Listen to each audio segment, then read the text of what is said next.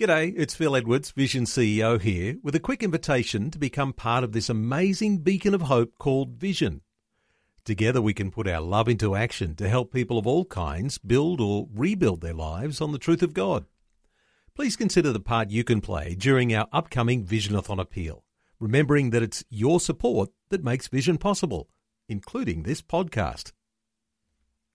Life, culture and current events from a biblical perspective. 2020 on Vision. You don't have to look too hard to see that in Australia, the combined drug and alcohol problem is becoming a national epidemic.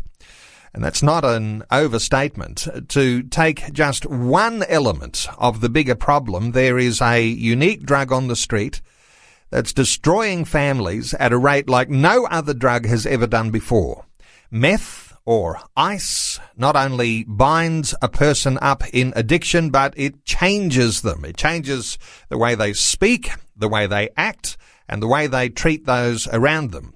Well, this hour, Peter Lyndon James is our guest. He helps people break free from life-controlling issues such as meth and other drugs, bringing them to the point where they want to change and make the decision to turn their life around so badly that they will finally stop taking drugs. He's in the middle of what is known as the Tough Love Tour, and he's in WA, and the Tough Love Tour all about equipping families to find ways in which they can successfully handle a person on drugs. So a special welcome along to 2020 to Peter Lyndon James. Peter, welcome. Morning, Neil, and morning, listeners.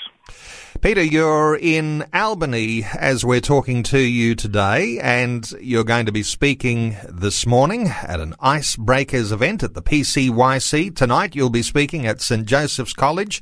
This is a tour which is really touching various elements of the community, but just in your experience, how widely spread is this issue, particularly with ice or meth, and how devastating is it for families in the areas that you're speaking?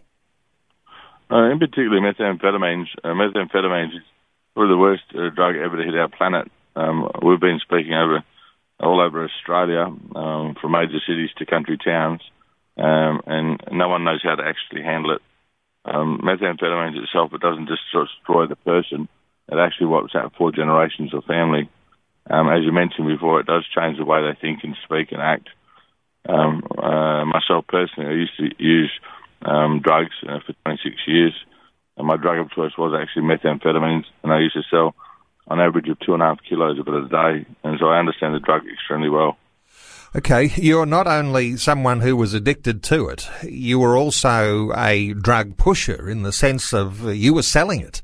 And so you better let us in on some details in your background here. Take us through those times of addiction and pushing drugs to what it is that turned you around.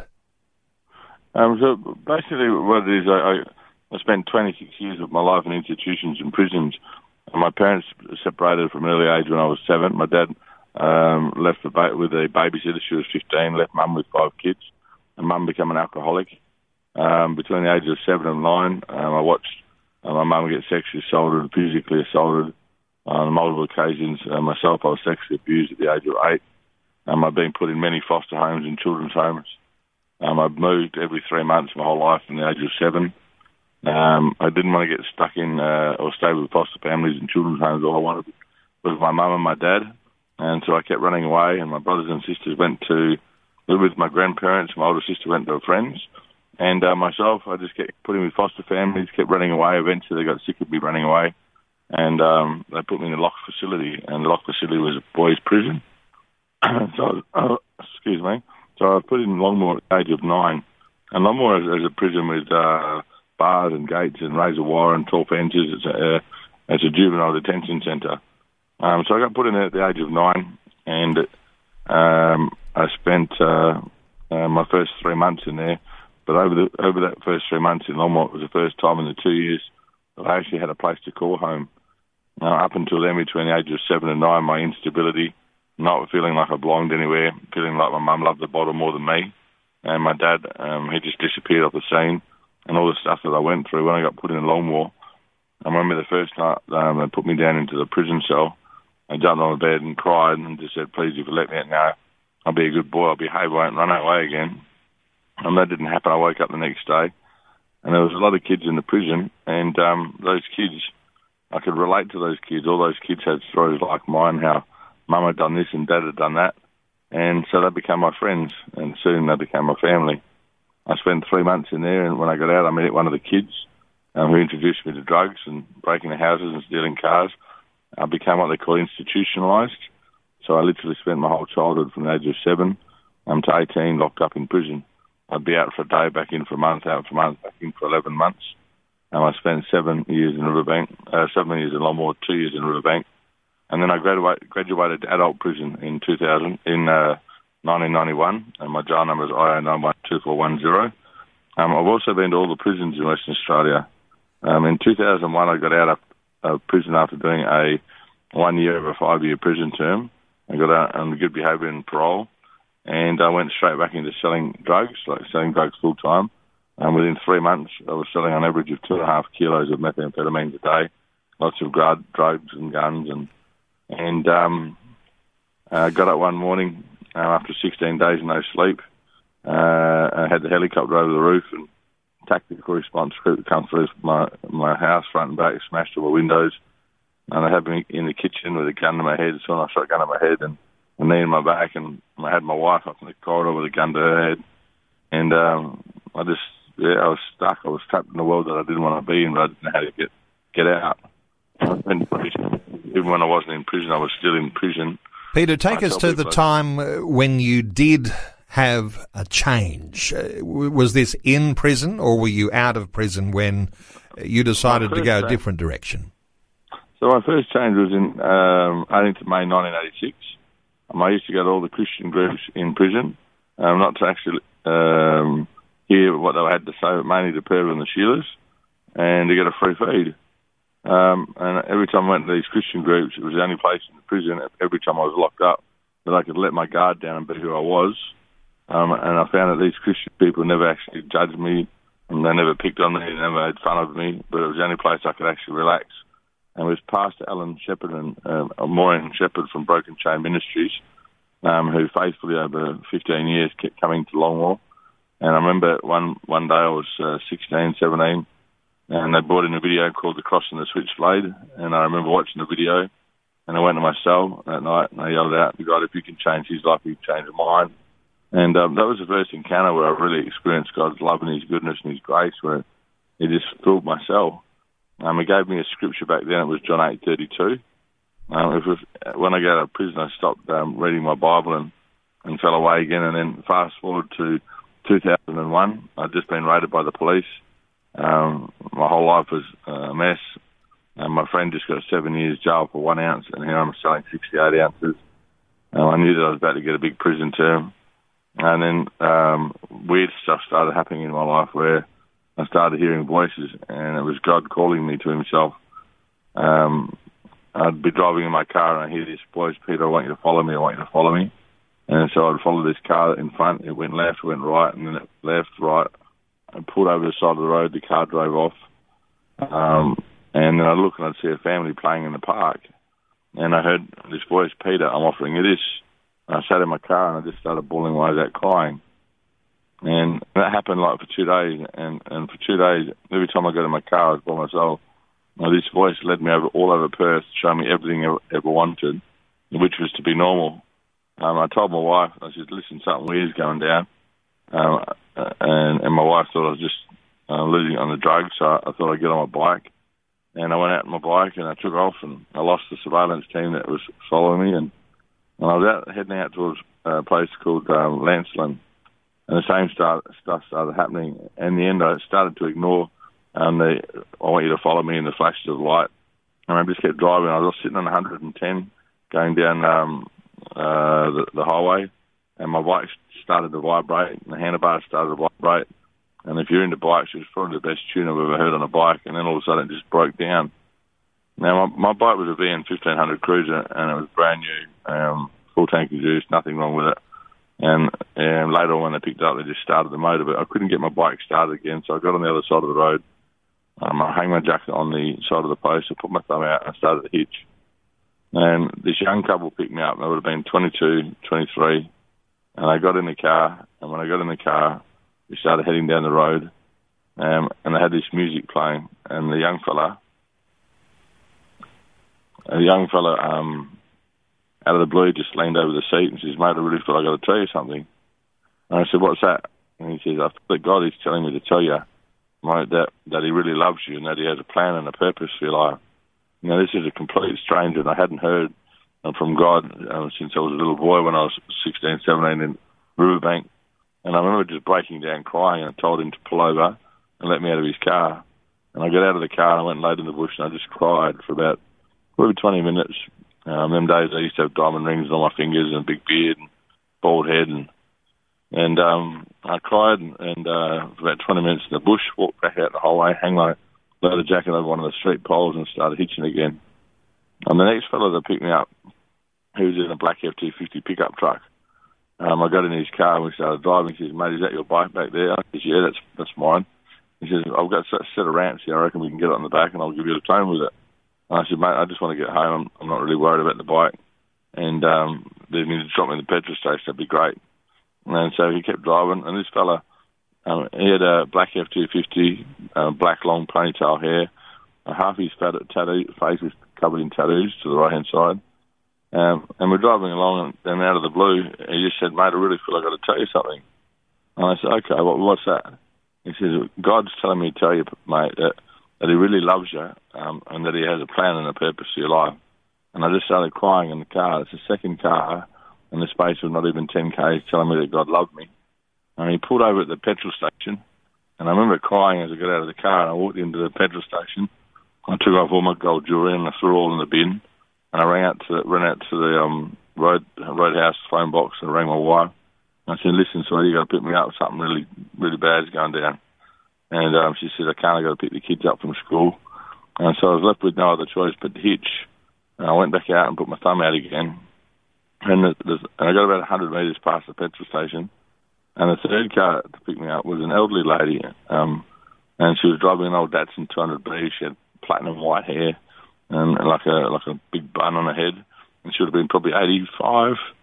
And I got in the passenger seat of this elderly lady's car, and she said to me, "Love, I don't normally pick hitchhikers up, but you look different." And we started heading up the highway, and she was just talking. She was just really beautiful. And then out of the blue, she says, "Honey, I really feel I've got to tell you something." And I said, "What's that?" She goes, "God's telling me to tell you, sweetie, that He loves you and that He has a plan for your life."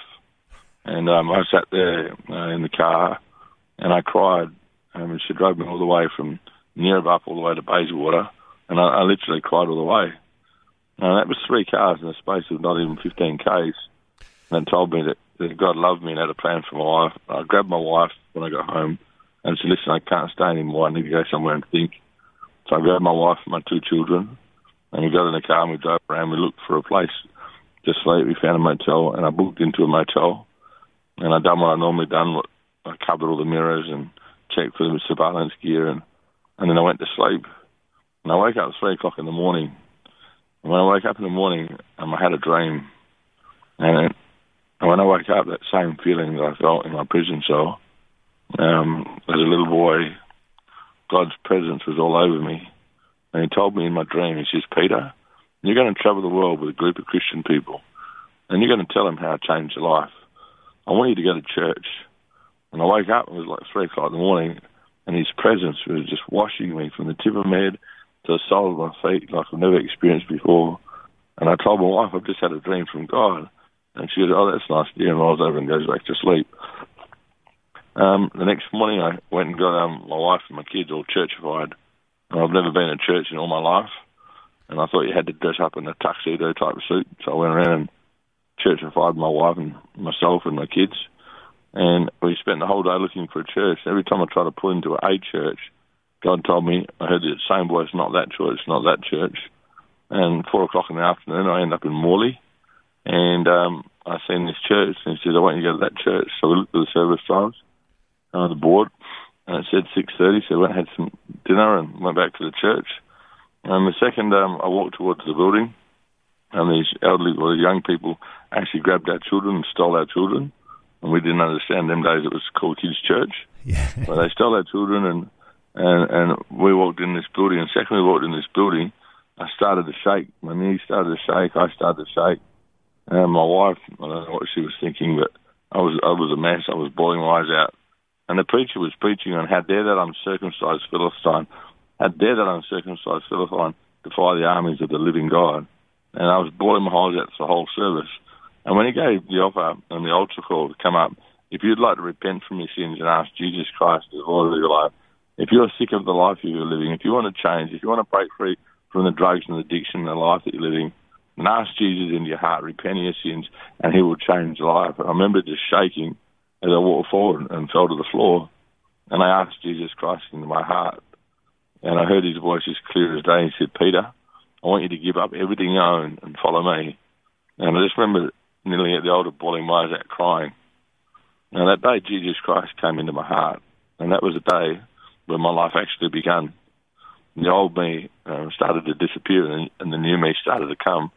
And being a Christian has been, for me, the hardest thing I've ever done. I've lived a life where everything was acceptable for me. I just did it. To all of a sudden becoming a Christian and learning how to be led by his Spirit, to obey him and to walk in his ways. But I literally gave up everything I owned, and bit by bit I started listening to his voice. At the time I was on bail for a pound of pot, 2 handguns, intended to sell and supply, as well as a lot of other stuff. I swapped my dodgy lawyer for a legit lawyer, and then I pleaded guilty to the charges. I went back to prison. And when I was in jail, God told me, Peter, I want you to go to Bible college. So I got out of jail. I went to Bible college, done 3 years, and studied advanced diploma in theology. And then I became a volunteer prison chaplain at Acacia Prison in 2005, and I was from 2005 to 2010 voluntary, 3 days a week. And in 2010, God told me to step out the boat. And what I mean by step out the boat is, Peter, I want you to become a full-time volunteer. Peter, I'm going to just cut in here and we'll come back and we'll continue. I've just been fascinated by your story as it unfolds, and there's a lot of dimensions to it. A biblical perspective on life, culture, and current events. This is 2020 on Vision Christian Radio. Peter Lyndon James is our guest. He's in WA and being the leader and sharing his story in the Tough Love Tour in WA. And as you can hear, this is the real deal. Sometimes we talk about drug issues with people who are more academic in their approach. Here we are talking to someone about how you might get free from ice or meth when you are coming from the side which was that he is himself a former addict and a pusher of drugs. Peter, as we continue our conversation now, you're in WA, you're talking to audiences. Undoubtedly, your personal testimony is a part of what you're talking about, but people must have real questions about the issues that they're facing with their children, with their teenagers, with their own addictions. What sort of things are people coming out when they come to one of these events and they're saying, I need help? What are they saying is happening in their life? So I specialise in addiction. You can class addiction in 5 categories. You have an A, a B, a C, a D, an E. And how you'd handle an A is different than how you handle B. You can't actually help a C and a D and E. Well, there's 3 types of E's. A lot of families actually think they're doing the right thing in the way that they're helping their loved one, but in fact they're doing the wrong thing. And they think they're doing the right thing by putting a roof over their head. When they keep hearing this voice, kick them out. The wisdom of God is in the heart of a man and a woman, and the person of understanding draws them out. If I am the great shepherd of the sheep, my sheep know me, they hear my voice. When a person starts using methamphetamines, they're not dealing with a person, they're actually dealing with a drug. In order to help the person, you've got to treat the drug. The drug turns the people that you love the most into the people that you hate the most. And when a person starts using the methamphetamines, you can't believe one single word that comes out of their mouth. But as a person starts using drugs, they go from the A to the B. And what happens is it starts causing division in the home, unforgiveness and bitterness.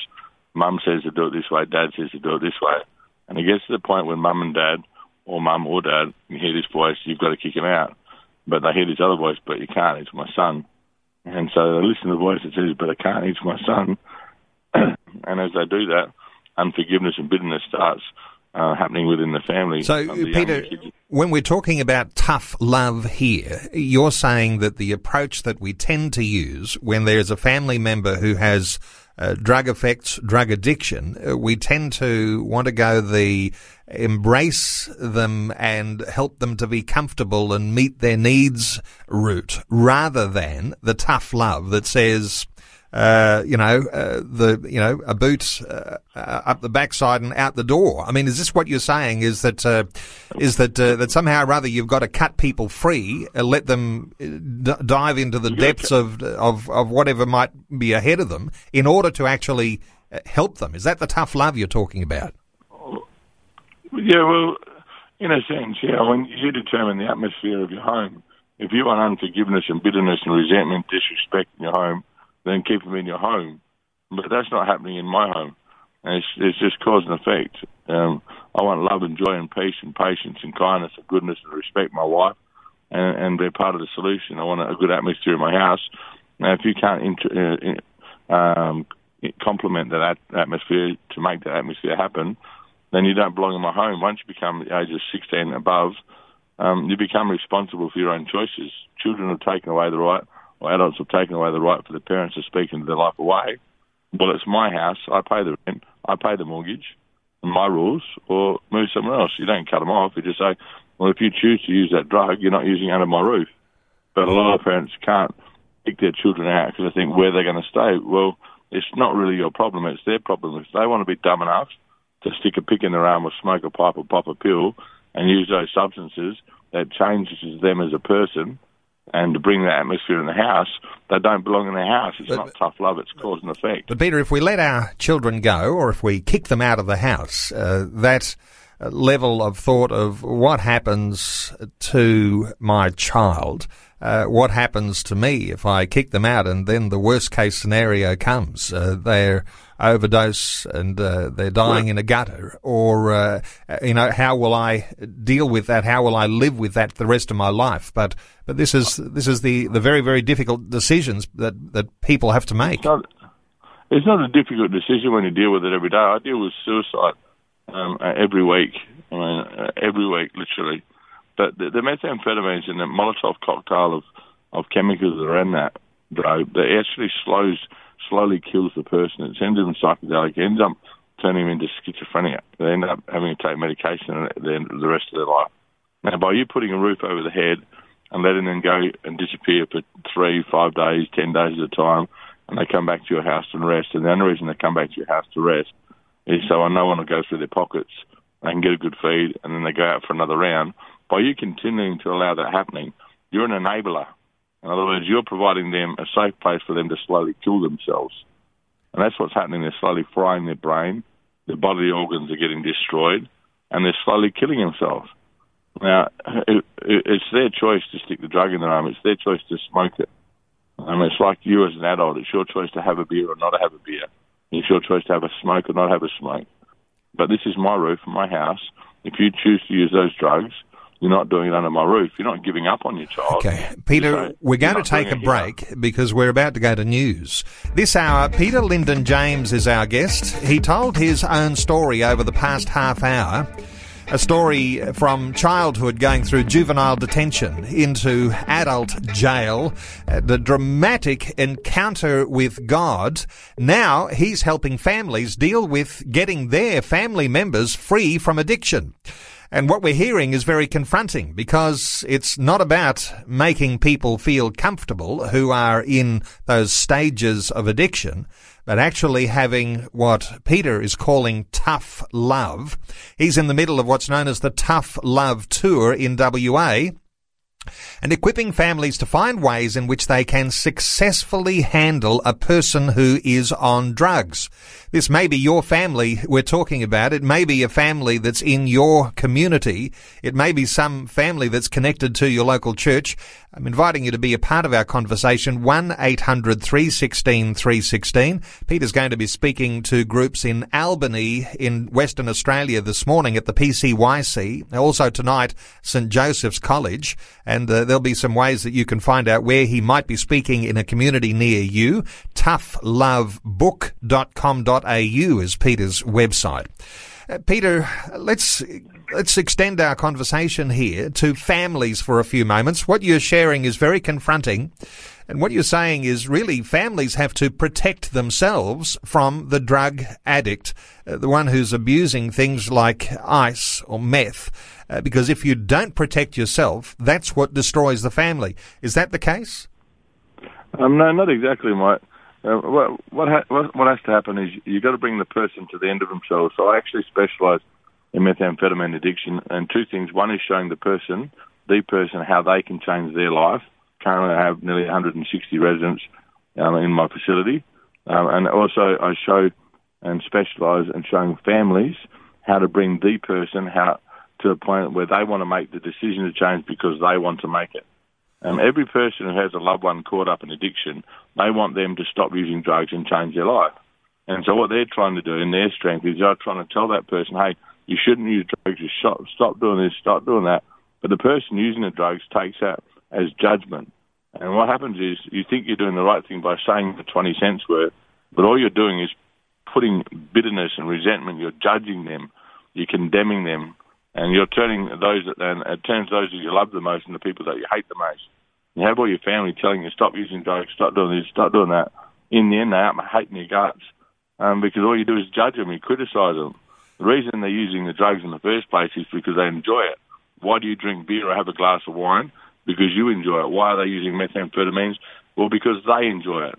And so I calibrate and show families. I get all the families, the mum, the dad, the brother, the sister, grandma, grandpa. I get them all on the same page, and I show them how to work together as a team, and you hand the person over the consequence of choices. Well, if you like to use methamphetamines, you're not staying in my home. You kick them out on the street. Where am I going to say? Well, I'm sorry, you're not using drugs in our home. We love you, we care for you. We're happy to catch up with Hungry Jack's and buy you a burger or something to eat, but you're not staying in their home. If you want to use those drugs, see you later, you kick them out. Okay, Peter, it speeds up this process for them to come to a point where they want to change because they want to make it, not because you want them to. We're talking about tough love, and you are saying expel this person from your home. And what you're really saying here is not because you're being nasty in that, but you're actually saying as a family you need to set the boundaries, and then where the tough love comes in, you have to hold tight to those boundaries because those boundaries are going to be tested. Yep, that's exactly what I'm saying. But Neil, I can tell you and your listeners, you will do what I've just told you to do, whether you like it or not. You will do it when you have a say to do it, or you'll do it when you're forced to do it, Neil. But you will do it. You will do it. You can either act out of love, or you'll do it out of self-protection, or because of a growing resentment. To the point you have no choice. Yeah. We're taking calls, 1-800-316-316, and getting into how families play a role in rehabilitating a person who is addicted. And we're talking more particularly about ice, but it could be all sorts of addictions. Let's take a call. Debbie is on the line from Brisbane. Hi, Debbie. Welcome. Oh, hi, Neil. What are your thoughts, Debbie? Well, I have a brother that keeps going back into jail. This is probably his fourth time. And yes, he is addicted to ice, and sometimes I wonder whether they get it in jail as well. But I've come to the point now where I've sort of said to him, you make choices. What Peter was just saying before, you make your choices. I'm going to love you regardless of whether you do or whether you don't take drugs, and so that leaves it up to him to make the choice, not to do the right thing because I'm judging him. Debbie, good thought there. Let's get a response from Peter. Yeah, so basically what she's saying is just to tell him that he loves him, but up until now she's probably, with Debbie, you've probably enabled your brother. You've been doing what you're doing because you love him, and you realise that you've been doing the wrong thing, that he's doing what he's doing because he enjoys it, and because of what you've been through, you've started to set boundaries in your life, and you realise you've actually been doing it wrong. Would that be correct? Yeah, I was trying to encourage him and taking the burden on myself, and I realised, no, that's not up to me. And can I ask you what effect that had on your whole family? in your home? Yeah. Well, no one's talking to him. My sister may make some contact now, but basically they've cut him off. I was having phone contact, but then my daughter got ill, so I said I can't have you on the phone at the moment, but I'm writing letters. But I said eventually, you'll be back on again on the phone. But basically, his actions have wiped the whole family out. What was that? Sorry. Basically, his actions have wiped the whole family out. Yeah, well, he threatened my dad. He broke my dad's ribs. He threatened, most of the family. He didn't do it to me, perhaps because I wasn't actually there at the time, but he sort of...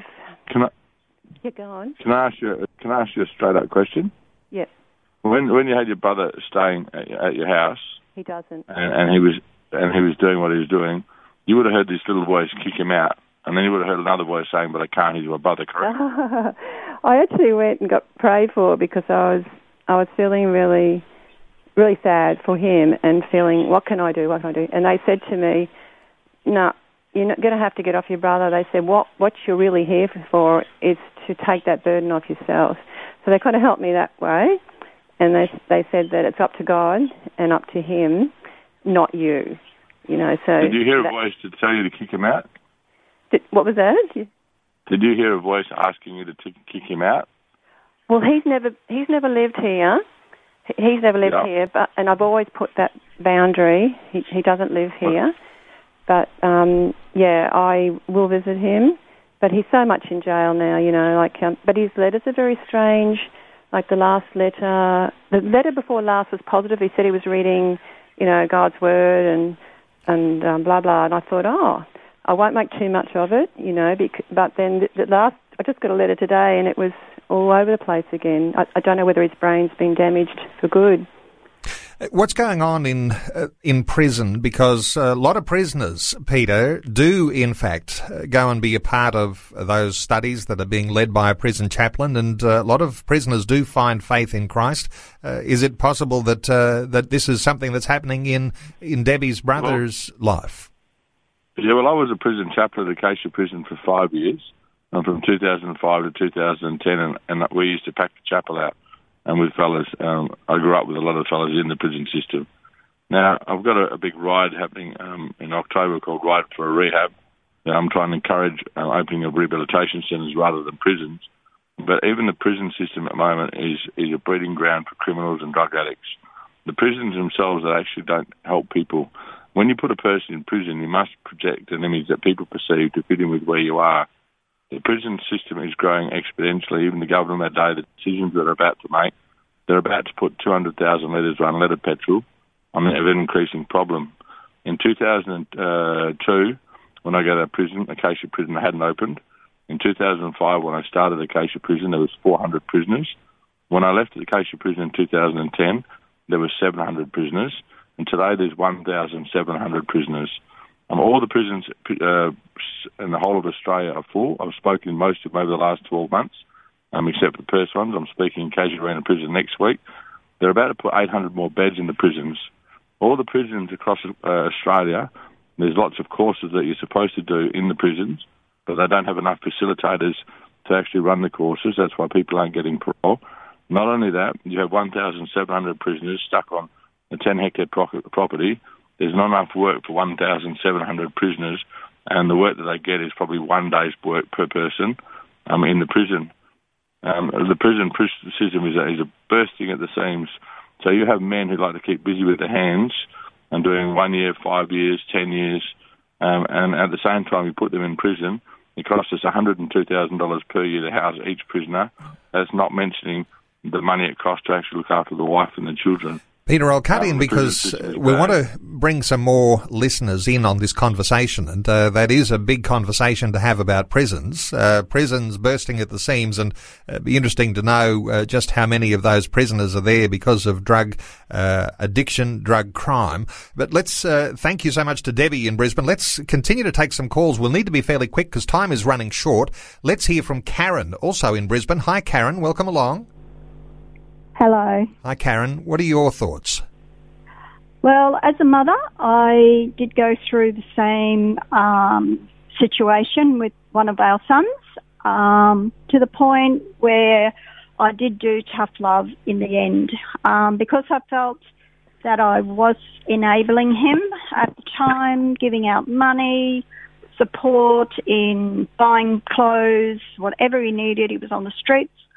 But in that time, I went through a lot of emotions as a mother, thinking that I was helping him, but I wasn't. So when I did the tough love, I would meet him in neutral ground. I would buy him a meal, and to cut the story short, he's now 40 years old, and he has turned his life around in taking responsibility of his own actions. It was a time that he needed to see that I was not against him, because he believed I was, because I wouldn't give him money. I suspect that's a process, Karen. I'm going to just cut short because we're short of time, but a quick response from Peter for Karen. What Karen's doing is the right thing, and what Karen's doing is actually what everybody in the end will actually have to do. Once a person starts using methamphetamines and they get past the B stage and they go into the C and D stage, you'll end up coming to the point where you have no other choice. And when it comes to that point where you have no other choice, you can actually avoid the full-on punch-up with mum or dad. You can avoid the police coming to your house. You can actually end it nicely, but lots of mums and dads find it hard to let go or ask their loved one to leave. But you can either ask them to leave when you want to, under good circumstances, or you can ask them to leave when you have to, under bad circumstances. But mark my words, you will have no other choice but to evict them from your property if they continue down the road of using methamphetamines. Okay. You will have no other choice. Karen, thank you so much for your call. And what I can hear coming through loud and clear is that there needs to be an appreciation that that drug user in your family needs to take responsibility for their own consequences in their life. And if you actually start to demonstrate and to articulate this idea of love early on, then you have a very good start, because as things get worse, as you say, there are A, B, C, D and E, all of these different stages of the addiction. If you get in there early, then you're going to be saving an awful lot of heartache. Let's take another call. Sue is in Brisbane. Thank you, Sue. What are your thoughts? Yes, hello. Look, I'm just ringing up about my sister, her daughter, my niece. She was actually on heroin, and my sister it was the opposite. You know, she was always there for her. She would run after her and bail her out on every occasion, you know, give her money. And she always said that she was too scared not to, in case anything happened to her. Well, my niece continued on, you know, with the drugs, and then finally was murdered.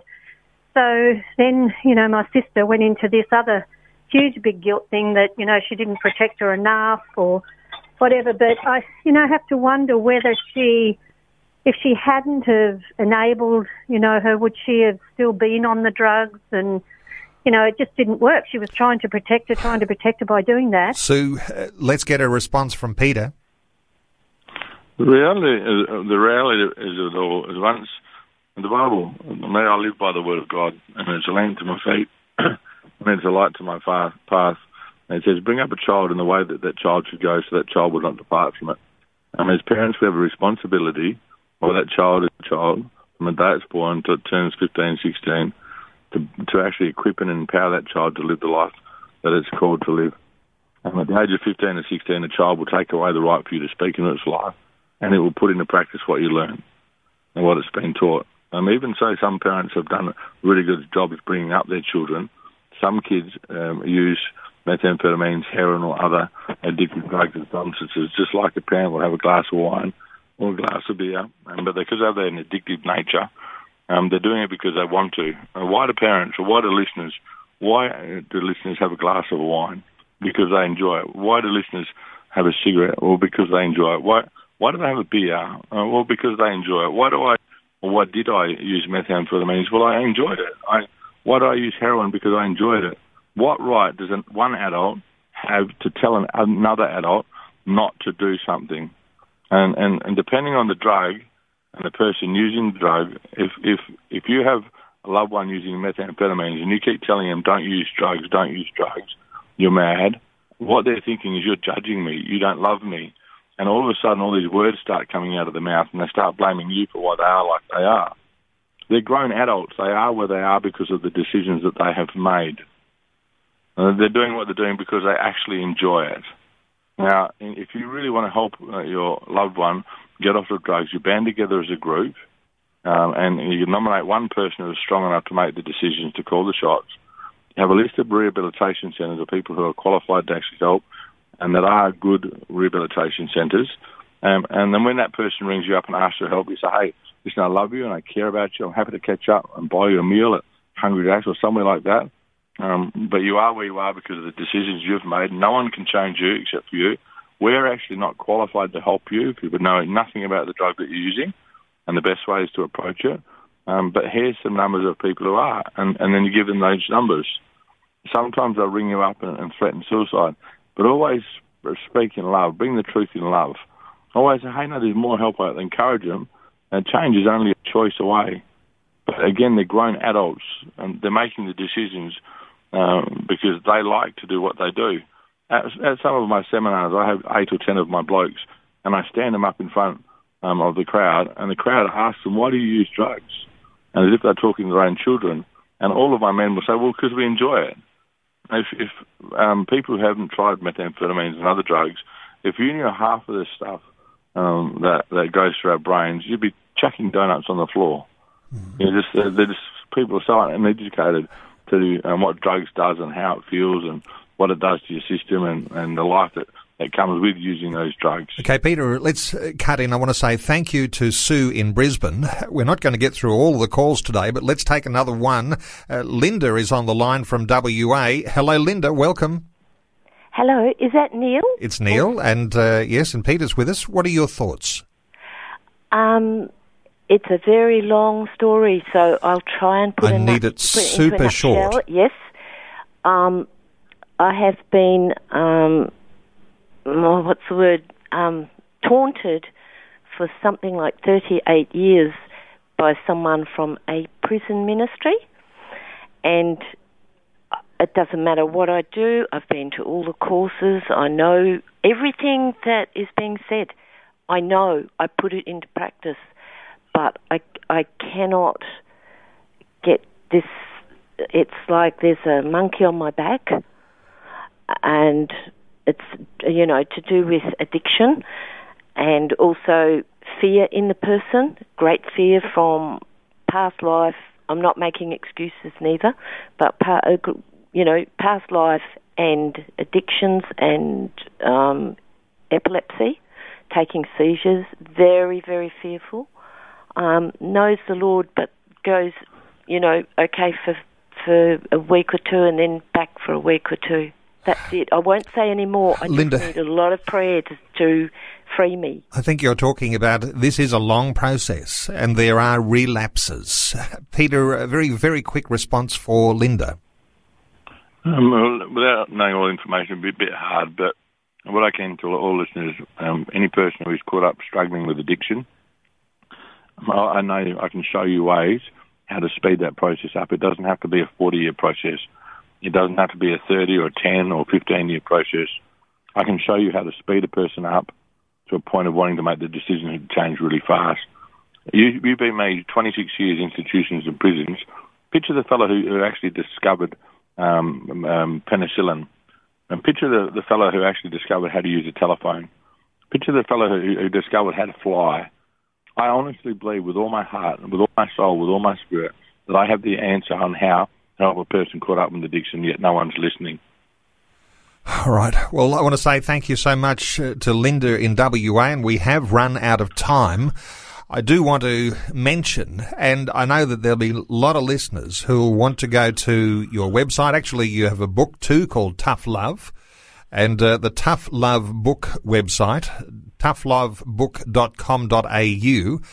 You're in WA. It's the Tough Love Tour, and you're bringing your very confrontive and yet hope-filled message to families who are struggling with addictions toughlovebook.com.au. Is there any other websites that have your tour itinerary on there, Peter? Yeah, again, just for correction, tonight is at the Albany PCYC, Tough Love Seminar, where I'll be showing families how to bring a person to the point of wanting to make the decision change.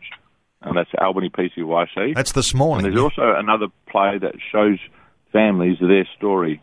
It's www.anyman.com.au. That's anyman.com.au. It's a free download. It's a drama that 20 of my men put together, along with Swan Christian College. But we put together a real-life story of the unfolding story of addiction. And it tells the story from the mum's side, the dad's side, from the family that grew up with no experience of drugs in their life. It tells the story from the addict. But it's a real-life drama, and I guarantee you'll be bawling your eyes out crying through it. It won the Australian Film Fringe Festival last year, but it's a free download for anyone listening. Again, right. It's www.anyman.com. Okay, so... Yep. I also run Australia's largest and strictest rehabilitation centre. It's called Shalom House. It's www.shalomhouse.com.au. Okay, so shalomhouse.com.au, that's in WA. That's free correct. Download, and listeners listening all over Australia, they'll want to get a hold of this. The free download from anyman.com.au, and then the tour itinerary for the Tough Love Tour, toughlovebook.com.au. Peter Lyndon James, thanks so much for sharing your thoughts, your insights, your own story with us today on 2020. Thank you very much, and thanks for having me. Before you go, thanks for listening. There's lots more great audio on demand, or you can listen to us live at visionradio.org.au. And remember, Vision is listener supported. Your donation, large or small, will help us continue connecting faith to life for hundreds of thousands of people across Australia and around the world. Learn more or donate today at visionradio.org.au.